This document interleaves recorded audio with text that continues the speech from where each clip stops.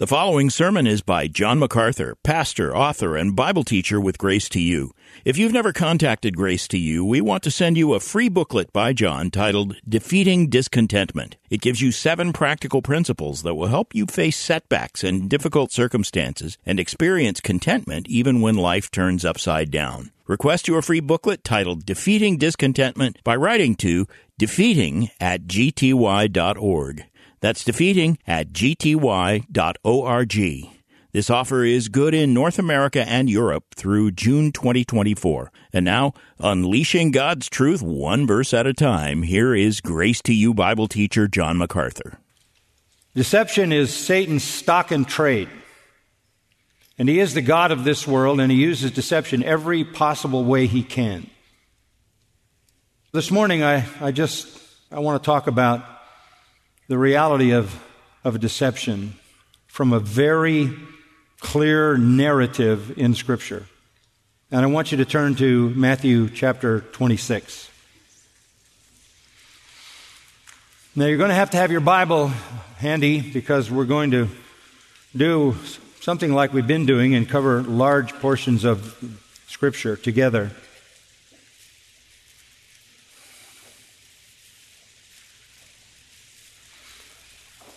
Just to remind you of the fact that Satan is a deceiver, he planted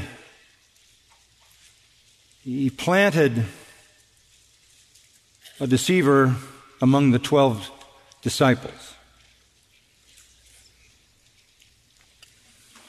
Right alongside the faithful. This has always been his ploy. I've been reading some surveys this last week or so in which, quote-unquote, evangelicals have been surveyed. Evangelical is a term that comes from euangelizo in Greek, which means to preach the gospel. So supposedly gospel believers. And I read that the majority of gospel believers believe that Jesus was created by God the Father. The majority of evangelicals believe that God accepts any religion and lets people into His heaven. That's contemporary evangelicalism.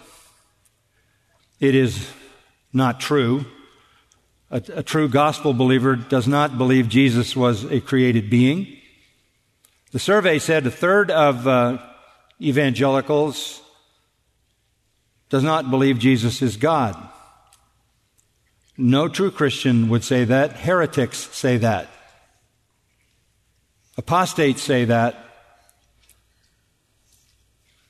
And those who reject the gospel say that. But somehow, it's become acceptable to believe that and still be labeled an evangelical.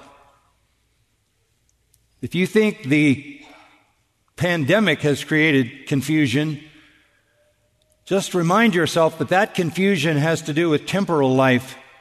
The confusion on the spiritual level is infinitely worse because it has to do with eternal life. So I want to tell you a story that our Lord provided through Matthew and some of the other gospel writers. But I want to go back to history a little bit, tell you about 2 preachers.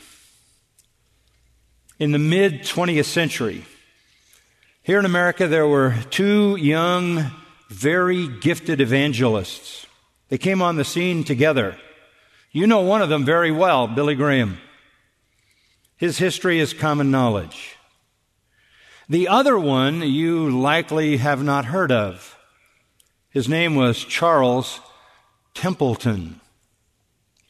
Along with Billy Graham, Charles Templeton and another preacher by the name of Torrey Johnson, whom I knew and for whom I preached when I was young, founded what is known as Youth for Christ to reach young people with the gospel. It was always said that Charles Templeton was the most gifted preacher. He was intelligent, he was irresistible in his personality, he was winsome, he was effective, he was handsome. In 1946, the National Association of Evangelicals gave an award out, a bizarre award, called Best Used by God. What a ridiculous thing. As if they knew. And they gave it to Charles Templeton. He and Billy Graham began to preach together, and they were called the Gold Dust Twins. Charles Templeton overshadowed Billy Graham. He was more eloquent. He was more brilliant. He was a more polished orator. And the two of them went on a preaching tour to Europe. They went to England, Scotland, Ireland, Sweden, other places. They had a weekly television program that spanned the nation, CBS, NBC, through the 1950s. They were church planners. Charles Templeton was engaged in that. Charles Templeton became a pastor. He held youth rallies with thousands of people. He went to Princeton Seminary. He preached across the United States to crowds of 20,000 people. He preached for an entire week at Yale University. Charles Templeton. He was at the peak of his ministry in the 1950s when he announced that he was an agnostic, which is to say, he doesn't know what he believes. He rejected Christ, he rejected the gospel, he rejected Scripture. He says in his biography, Thomas Paine, in 10 days, beyond that, he read Voltaire, Bertrand Russell, Robert Ingersoll, David Hume, and Aldous Huxley, a list of atheists. He abandoned all Christianity and all biblical truth, became a journalist in Canada. In 1999, he wrote a memoir on his life titled Farewell to God. And in it, he listed his reasons for rejecting Christianity and becoming an atheist. He left all ministry at that point in 1957, returned to Canada, stepped into eternal blackness and apostasy, blasphemed Christ for his remaining years, and died in utter unbelief. Are there other preachers like him? Of course. Do we know that they're frauds? Not always. But this is how Satan works. But I want you to look at two other preachers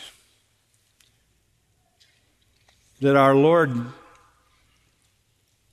tells us about in the wonderful story of Matthew 26 and 27.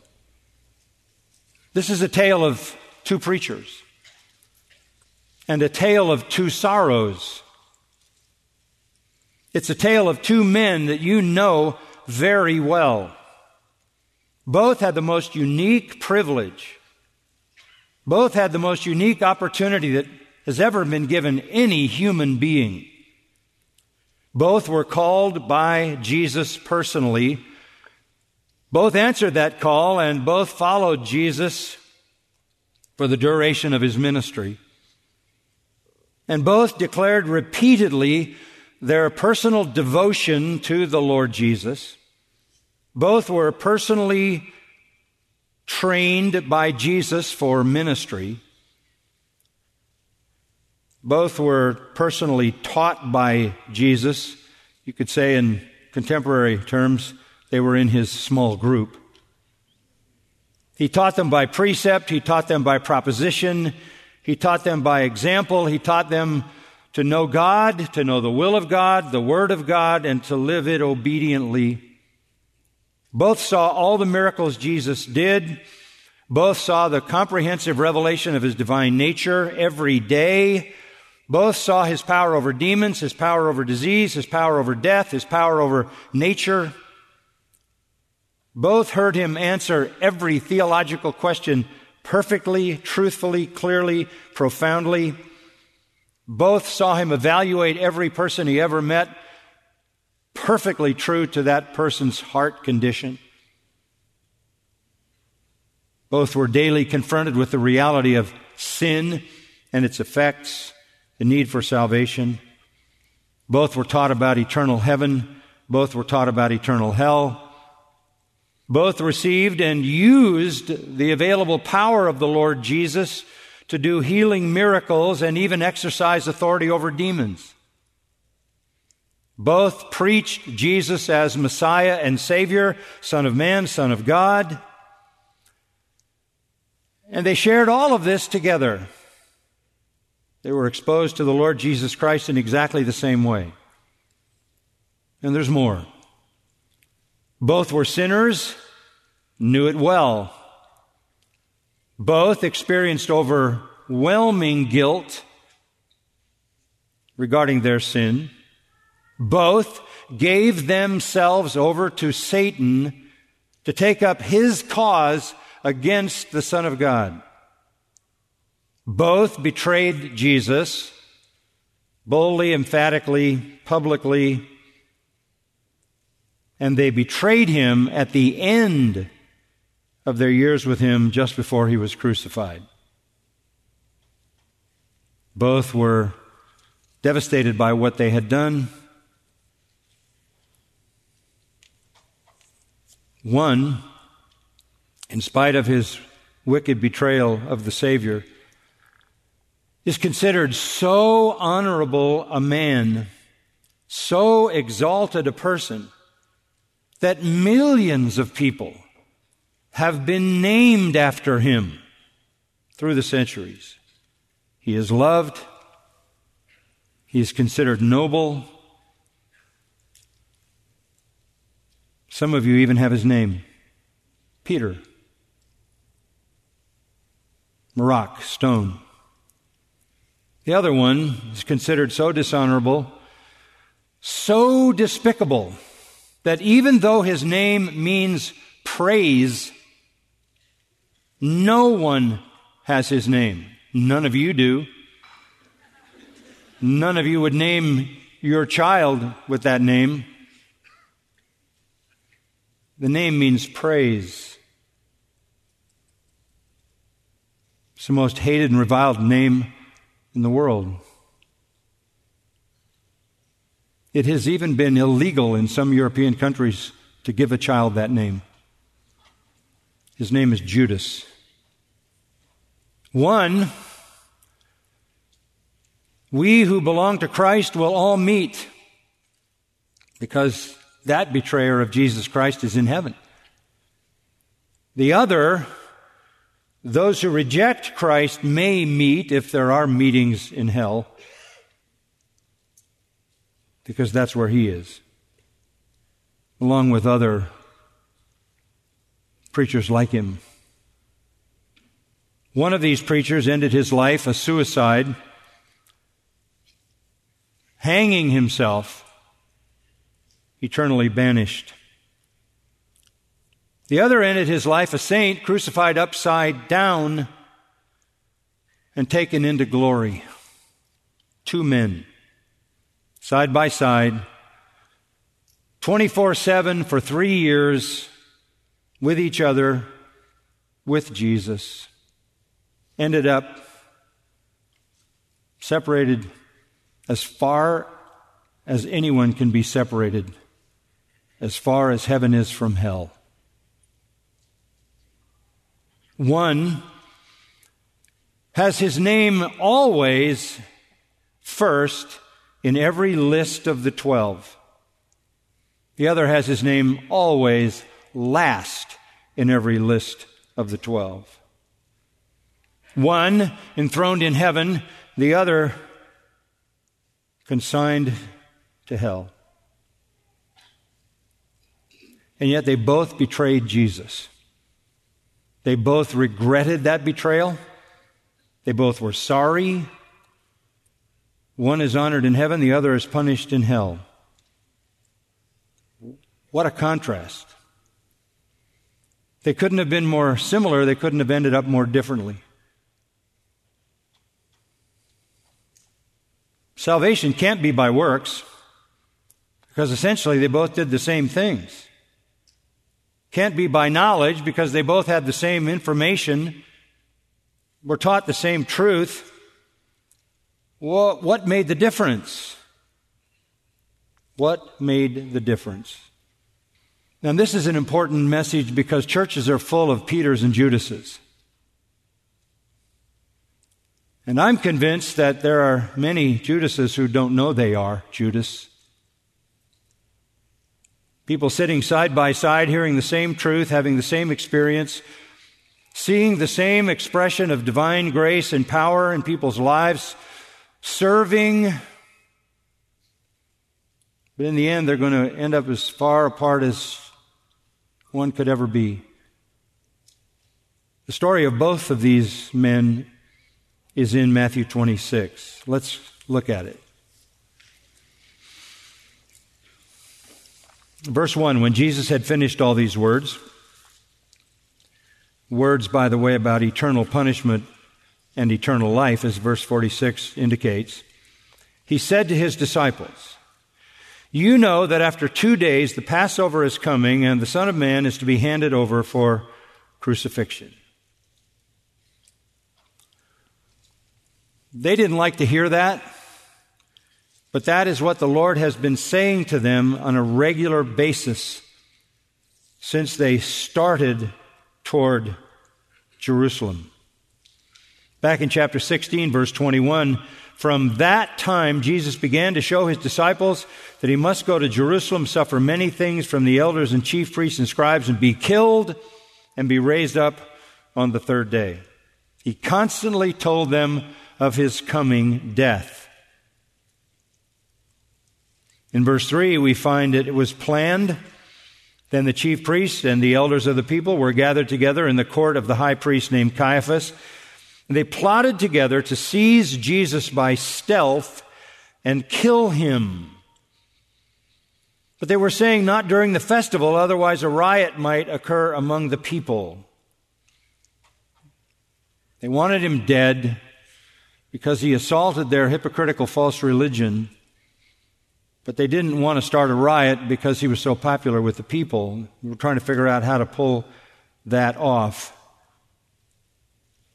In verse 6, when Jesus was in Bethany at the home of Simon the leper, a woman came to him with an alabaster vial of very costly perfume, and she poured it on his head as he reclined at the table. But the disciples were indignant when they saw this and said, "Why this waste? For this perfume might have been sold for a high price and the money given to the poor." It says there that the disciples said, but in John 12:4 it says it was Judas.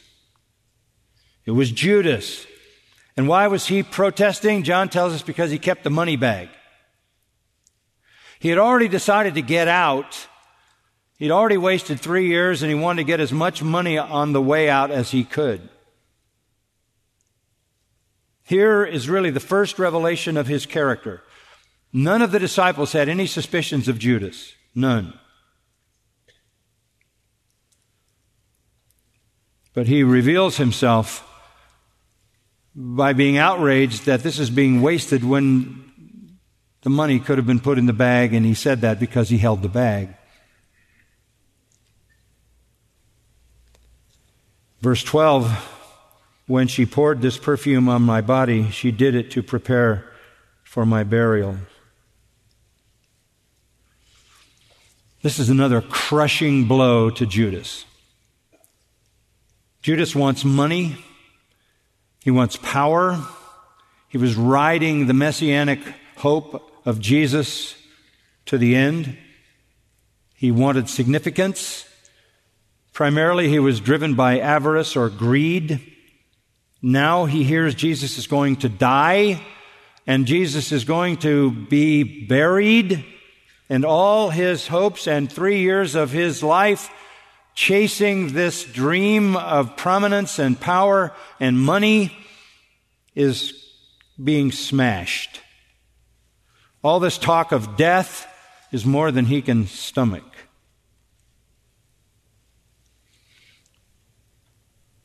So in verse 14,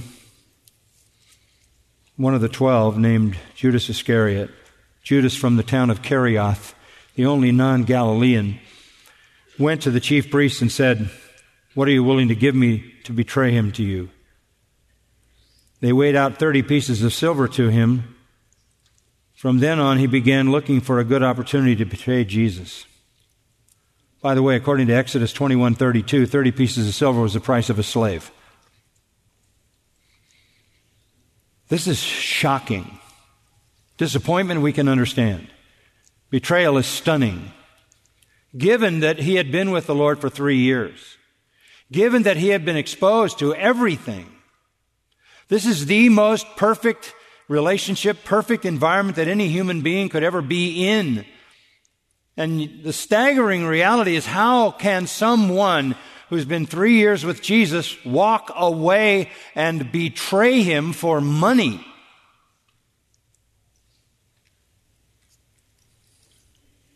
But that was Judas. We're now into the Passion Week, and it's Thursday night, verse 17,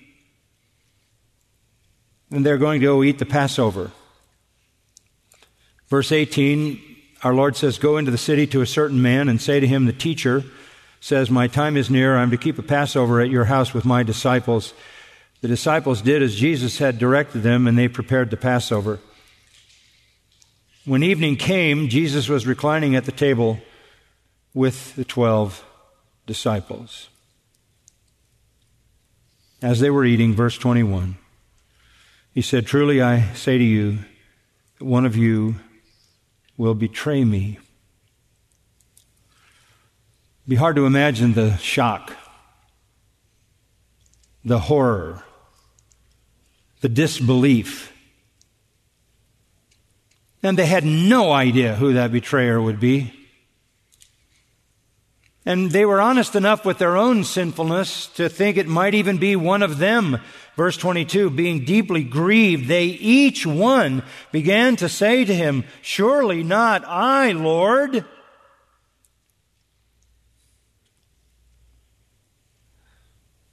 And he answered, "He who dipped his hand with me in the bowl is the one who will betray me." They dipped bread in a bowl with a kind of a dip as part of the meal. One who dipped his hand with me in the bowl is the one who will betray me. The Son of Man is to go just as it is written of him, but woe to that man, woe means to curse or condemn, to that man by whom the Son of Man is betrayed. It would have been good for that man if he had not been born. And Judas, who was betraying him, said, "Surely it is not I, Rabbi." He needed to say that because everybody was saying it. Jesus said to him, "You've said it yourself." I think that's the most horrible thing that could ever be said about a human being. It would have been better for him if he'd never been born. Because once born, he'll never die. Judas can't hide from Jesus. Down to verse 30, after singing a hymn, they went out to the Mount of Olives. That evening, that Passover was over. The betrayer was unmasked. Jesus took with him Peter, James, and John to pray because he had to pour out his soul to the Father. Starting in verse 36, you have him come to Gethsemane, and he asks them to pray with him, but they all fall asleep. Each time he comes back, they're sleeping. Verse 43, he came and found them sleeping. Their eyes were heavy. He left them again, went away, prayed a third time, saying the same thing once more. And he came to the disciples and said to them, "Are you still sleeping and resting? Behold, the hour is at hand, and the Son of Man is being betrayed into the hands of sinners. You couldn't pray with me as I face this? Then he said, get up, let us be going. Behold, the one who betrays me is at hand. At that point, Judas goes into action.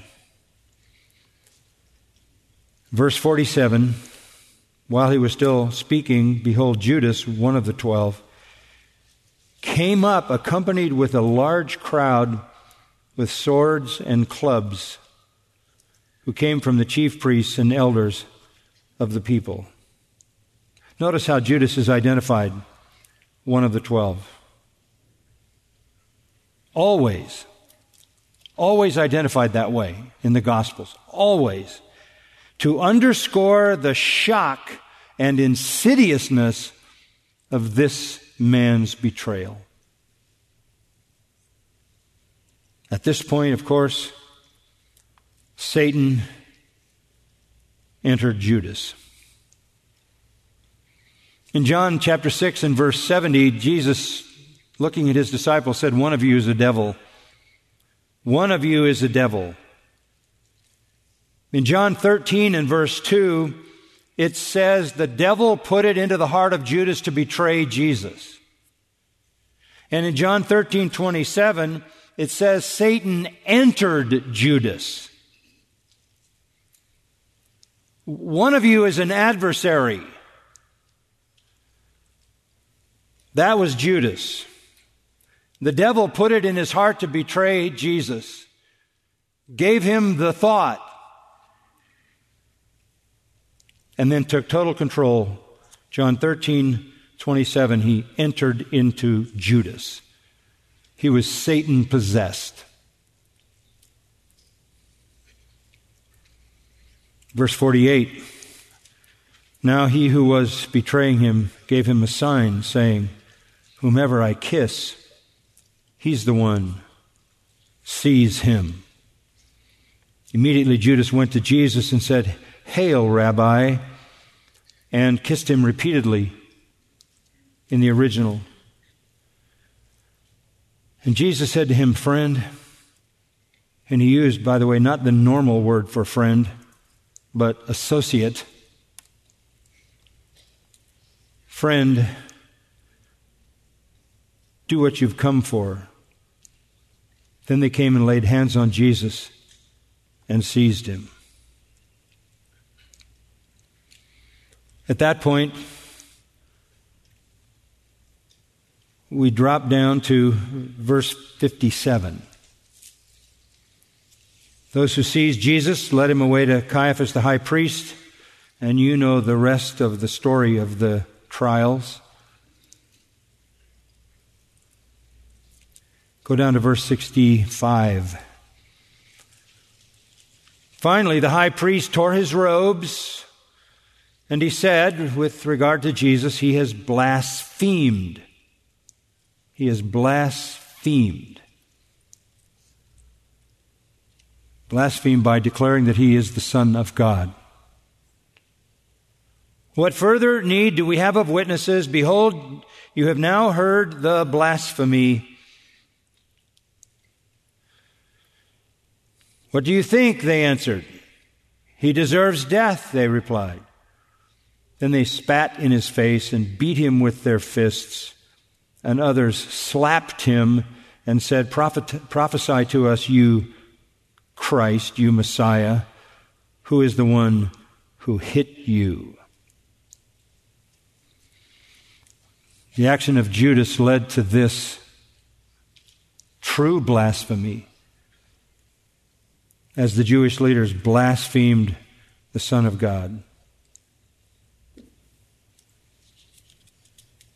Go to chapter 27, verse 1. Now when morning came, all the chief priests and the elders of the people conferred together against Jesus to put him to death. And they bound him and led him away and delivered him to Pilate, the governor. I just want to point out one word, verse 1, all. all the chief priests, all the Sanhedrin, a body of 70, all the elders of the people, all of them conferred together against Jesus to put him to death. It was unanimous. A unanimous decision. Then the tragedy of Judas comes to its crucial moment. Verse 3. Then when Judas, who had betrayed him, saw that he had been condemned, he felt remorse and returned the 30 pieces of silver to the chief priests and elders, saying, I have sinned by betraying innocent blood. But they said, what is that to us? See to that yourself. You gave us what we wanted. You led us to Jesus in the dark. He threw the pieces of silver into the temple sanctuary and departed. Very simple ending. He went away and hanged himself.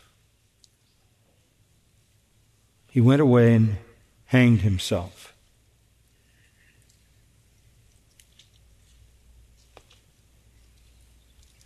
Chief priest took the pieces of silver and said, not lawful to put them into the temple treasury. That is a statement of legalism like none I've never read. They're about to kill the Son of God, but they're not going to break one of their ridiculous rules. It is not lawful to put them into the temple treasury, since it is the price of blood. They would take the money and execute the Messiah, but not put it in the temple treasury. So they conferred together and with the money bought the potter's field as a burial place for strangers. For this reason, that field has been called the field of blood to this day. Then that which was spoken through Jeremiah the prophet was fulfilled, and they took the 30 pieces of silver, the price of the one whose price had been set by the sons of Israel. They gave them for the potter's field, as the Lord directed me. And by the way, that is from Zechariah chapter 11, but it mentions Jeremiah because Jeremiah was sort of the head of the list of prophets. The Hebrew Old Testament list of prophets began with Jeremiah. The horrible tragedy of Judas, the greatest tragedy in human history because of unparalleled opportunity. You know, our Lord said, to whom much is given, much is required. And he said that as a warning. As a warning, you don't want to be too close to the truth because the implications of rejecting it are more severe than anything you could ever do. Judas is the greatest tragedy in human history because of his unparalleled privilege. He is the ultimate in wasted opportunity. He was greedy. He was a materialist. He was a money lover. He was motivated by a desire for riches. So strong was his selfish greed that he could literally be in the midst of the living truth and go to hell on purpose. He loved himself way too much. He rejected the truth way too easily. And he resented Jesus much too strongly. Most powerful demonstration of wasted opportunity ever. That's Judas. But our Lord has the writer weave in the story of Peter, so let's go back to chapter 26, verse 20. What's happening with the other of these two disciples, these two preachers?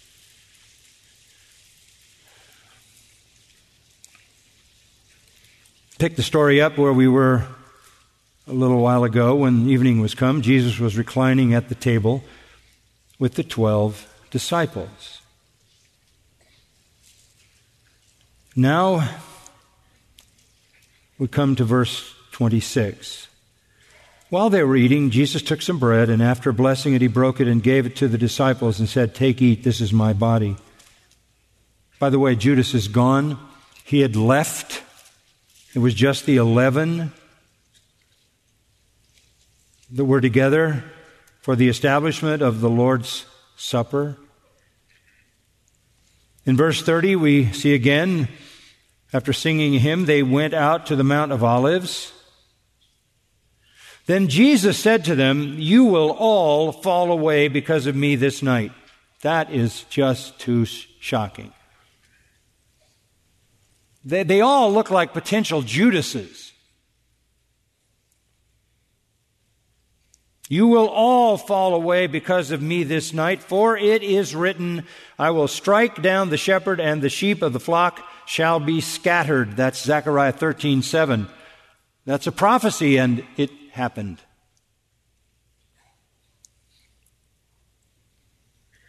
But verse 32, "After I have been raised, I will go ahead of you to Galilee." That's such an important statement, because our Lord is saying, after your defection, you're going to come back.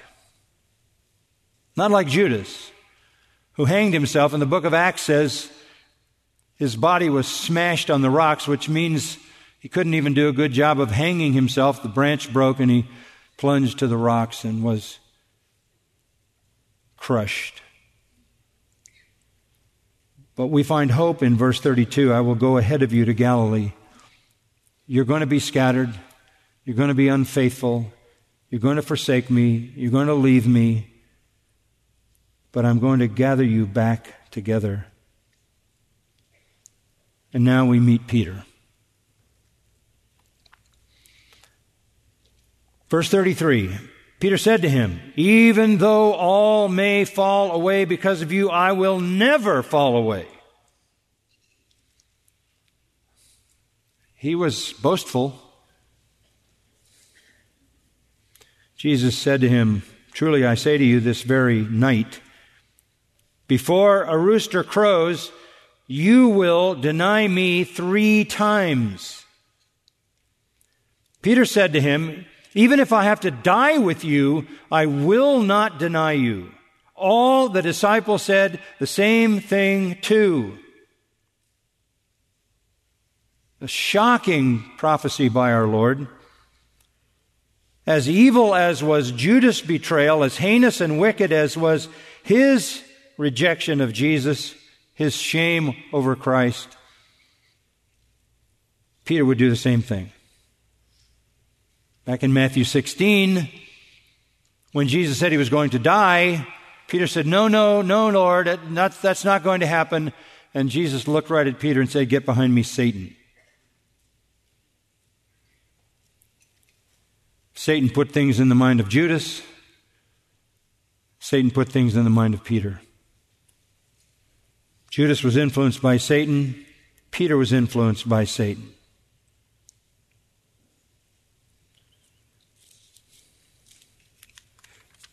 Now let's pick up the story of his betrayal in verse 69.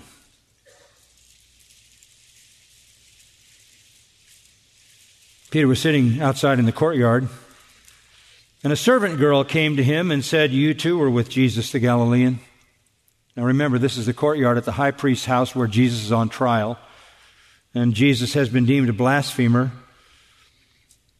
"You too were with Jesus the Galilean," but he denied it before them all, saying, "I do not know what you are talking about."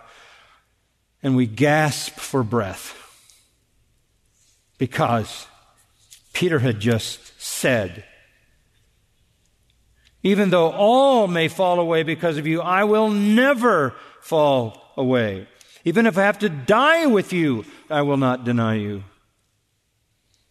So much for knowing his own heart. When a little servant girl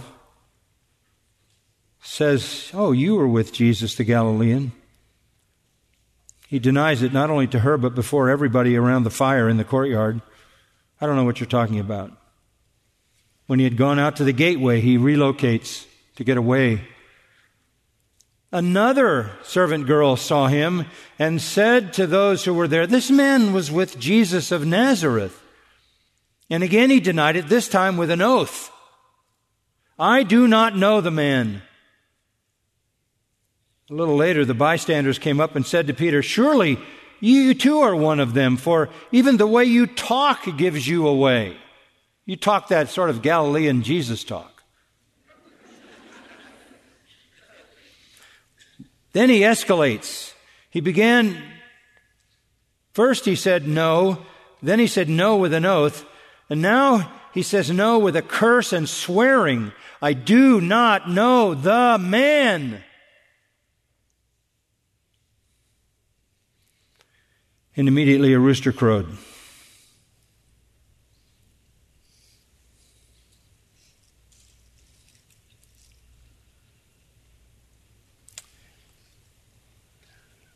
Sad account. Peter actually pronounced a death curse on himself if he was lying. He pronounced a death curse on himself if he was lying. Did he kill himself? No. Judas pronounced a death curse on himself and carried it out. But there's an amazing moment in verse 75. Peter remembered the word which Jesus had said, "Before a rooster crows, you will deny me 3 times." It doesn't say he went out and hanged himself. It says he went out and wept bitterly. Amazing moment. At that moment, by the way, Luke, in his account of the same scene, says in chapter 22, verse 61, "And the Lord turned and looked at Peter." The Lord turned and looked at Peter at the moment of his final betrayal. When Judas' eyes met Jesus, Judas boldly kissed him with the hatred of a hypocrite. When Peter was in the midst of his self-curse and he met the eyes of Jesus, he broke down in tears. Crushing sadness led Judas to suicide without repentance. Crushing sadness led Peter to restoration with repentance. This is the crucial moment. Both knew they were betrayers. One kills himself, the other is restored. How did Peter fall so far? Well, he boasted too much. We know he prayed too little because he fell asleep. We know he acted too fast. He grabbed a sword. And then we know he followed too far. He was way out in the courtyard. Why was this not the end of Peter? What distinguishes Peter from Judas? What's going on here? I'll give you the simple answer. This is where all of this goes. Judas hated Jesus because he wanted something Jesus was not going to deliver to him. He had false expectations of what Jesus intended to do for him. When those expectations aren't met, people hate Jesus. False preachers will give people lies about what Jesus intends to do for them to fulfill their drives and ambitions, and when it turns out that doesn't happen, they will hate Jesus for it. The difference was Peter didn't hate Jesus. He loved him. Jesus says to him in John 21, 3 times, you know the story. Verse 15, "Simon, son of John, do you love me more than these?" "Yes, Lord, you know that I love you." Second time, "Simon, son of John, do you love me?" "Yes, Lord, you know that I love you." Third time, "Simon, son of John, do you love me?" Peter was grieved because he said to him the third time, "Do you love me?" And he said to him, "Lord, you know all things. You know that I love you." And the Lord accepted that as true, because he said, feed my sheep, feed my lambs, feed my sheep. That is the deep and compelling reality of a true believer. Love for Christ. That's where we're going, right? That's what sets people apart. Hypocrites don't love Christ. They love whatever it is that they love for their own personal fulfillment. The Apostle Paul says in 2 Corinthians 5:14, for the love of Christ controls us. There could not be a more clear statement than 1 Corinthians 16:22. Listen to these words. If anyone does not love the Lord, he is to be accursed.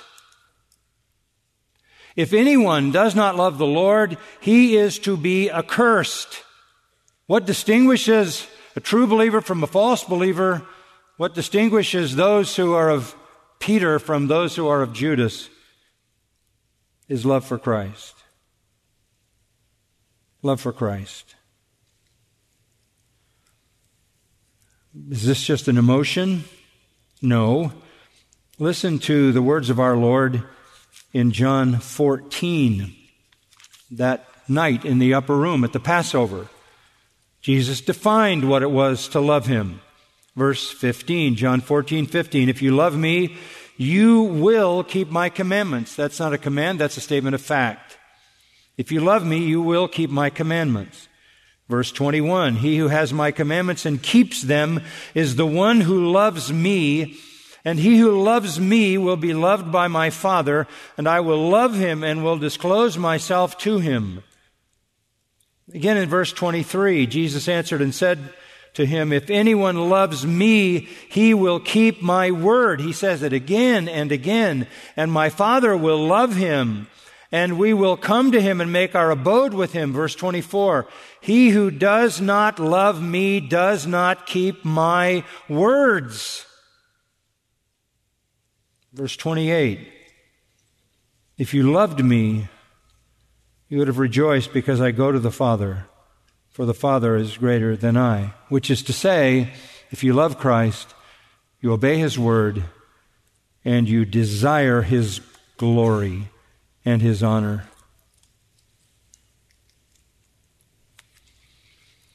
Because Peter loved Christ, his betrayal did not send him to hell. In fact, in Luke 22, a glorious moment in Peter's life. Listen to verse 31.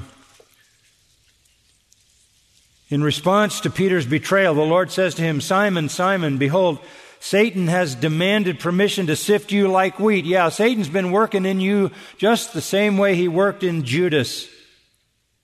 But I have prayed for you that your faith may not fail. And you, when once you have turned again, strengthen your brothers. What was the difference? Jesus prayed for Peter that his faith would not fail. We sung it, didn't we? Do you know the song? He will what? Hold me fast. My soul will not be lost. He will hold me fast.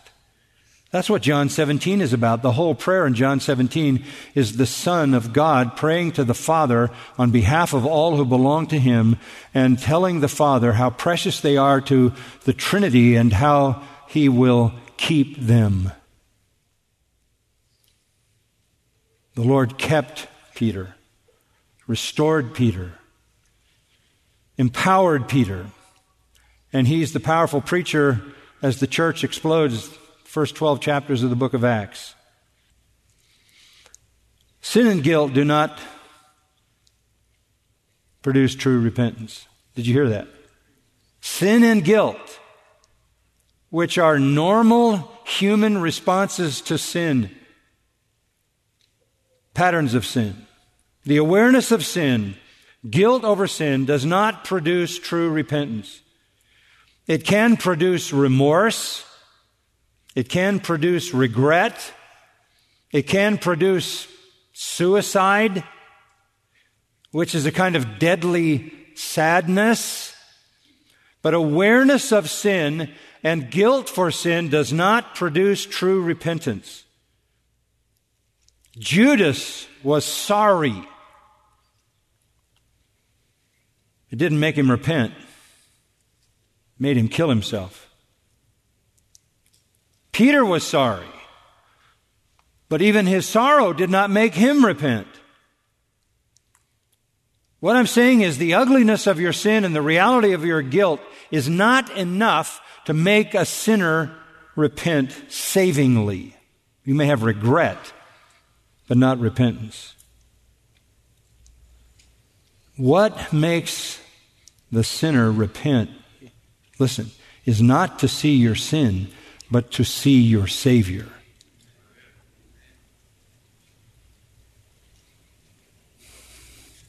Judas looked in Jesus' eyes, kissed him, and went to hell. Peter looked in Jesus' eyes, was crushed in tears. Peter loved his Lord. He saw him with eyes of faith and trust and love. Peter loved the Lord. Earlier, John 6, a lot of the disciples who followed Jesus, kind of the fringe disciples, left him, and he said, "Will you also go away?" And Peter said, "To whom shall we go? You and you alone have the words of eternal life." Again, Jesus says to the disciples, "Who do men say that I am?" And they said, "Oh, some say you're Elijah or one of the prophets." Peter said, "You're the Christ, the Son of the living God." He didn't just know who Jesus was. He loved him as his Lord and Savior. Listen to Peter's words. Go to 1 Peter.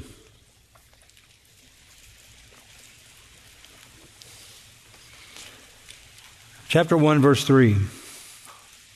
Here's a fully restored Peter writing under the inspiration of the Holy Spirit. And you can feel his own experience in what he writes. "Blessed be the God and Father of our Lord Jesus Christ, who according to his great mercy has caused us to be born again to a living hope through the resurrection of Jesus Christ from the dead, to obtain an inheritance which is imperishable and undefiled and will not fade away, reserved in heaven for you, who are protected by the power of God through faith for a salvation ready to be revealed in the last time. In this you greatly rejoice, even though now for a little while, if necessary, you have been distressed by various trials, so that the proof of your faith, being more precious than gold which is perishable, even though tested by fire, may be found to result in praise and glory and honor at the revelation of Jesus Christ." And then this, "And though you have not seen him, you what? You love him." "Though you do not see him now, you believe in him, and you greatly rejoice with joy inexpressible and full of glory, obtaining the salvation of your souls, that is the outcome of your faith." You haven't seen him, but what? You love him. You see him in the Word, do you not? 2 followers, 2 disciples, 2 students, 2 preachers, indistinguishable even to their own close companions. One a suicide who went to hell, one a saint who's in heaven. Both betrayed Jesus in very adamant public ways. All the similarities did not lead to a common end. They are forever separated by an impassable gulf.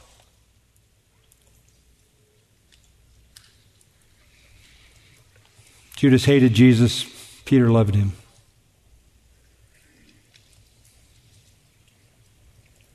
Hear the words of Paul, Ephesians 6. "Grace be with all those who love our Lord Jesus Christ with an incorruptible love." What does it mean to be a Christian? It means to love Christ. What does it mean to love Christ? Obey his word, right?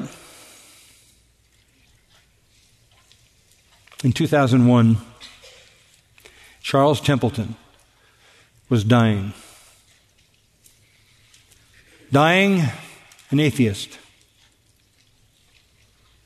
According to people who were there, these were his last words: "I miss Jesus.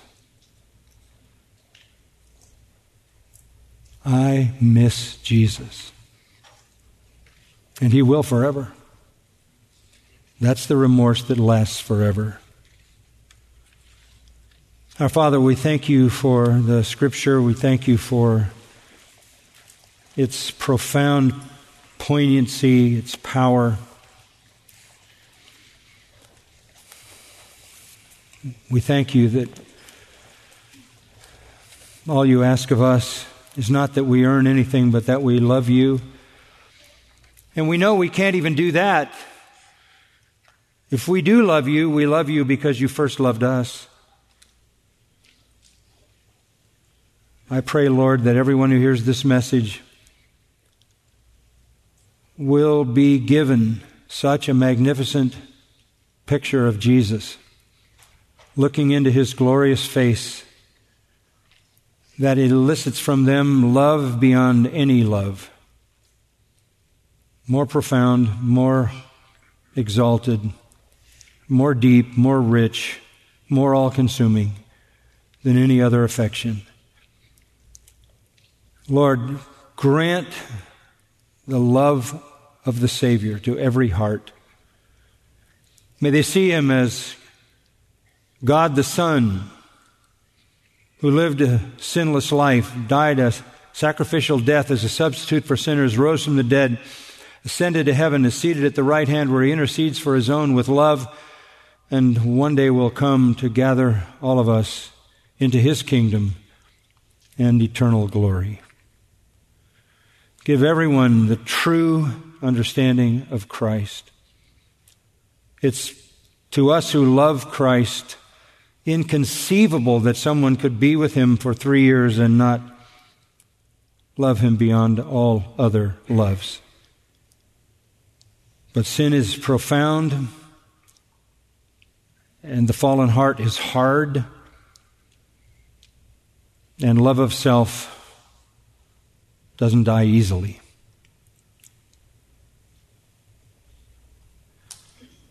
It has to be produced by you. Reach into every heart. Take out self-love. Replace it with love for Christ. We pray these things to the praise of your glory. Amen. You've been listening to John MacArthur, Bible teacher with Grace to You. For free access to all of John's lessons and a listing of study Bibles and books available for sale, visit Grace to You's website at gty.org.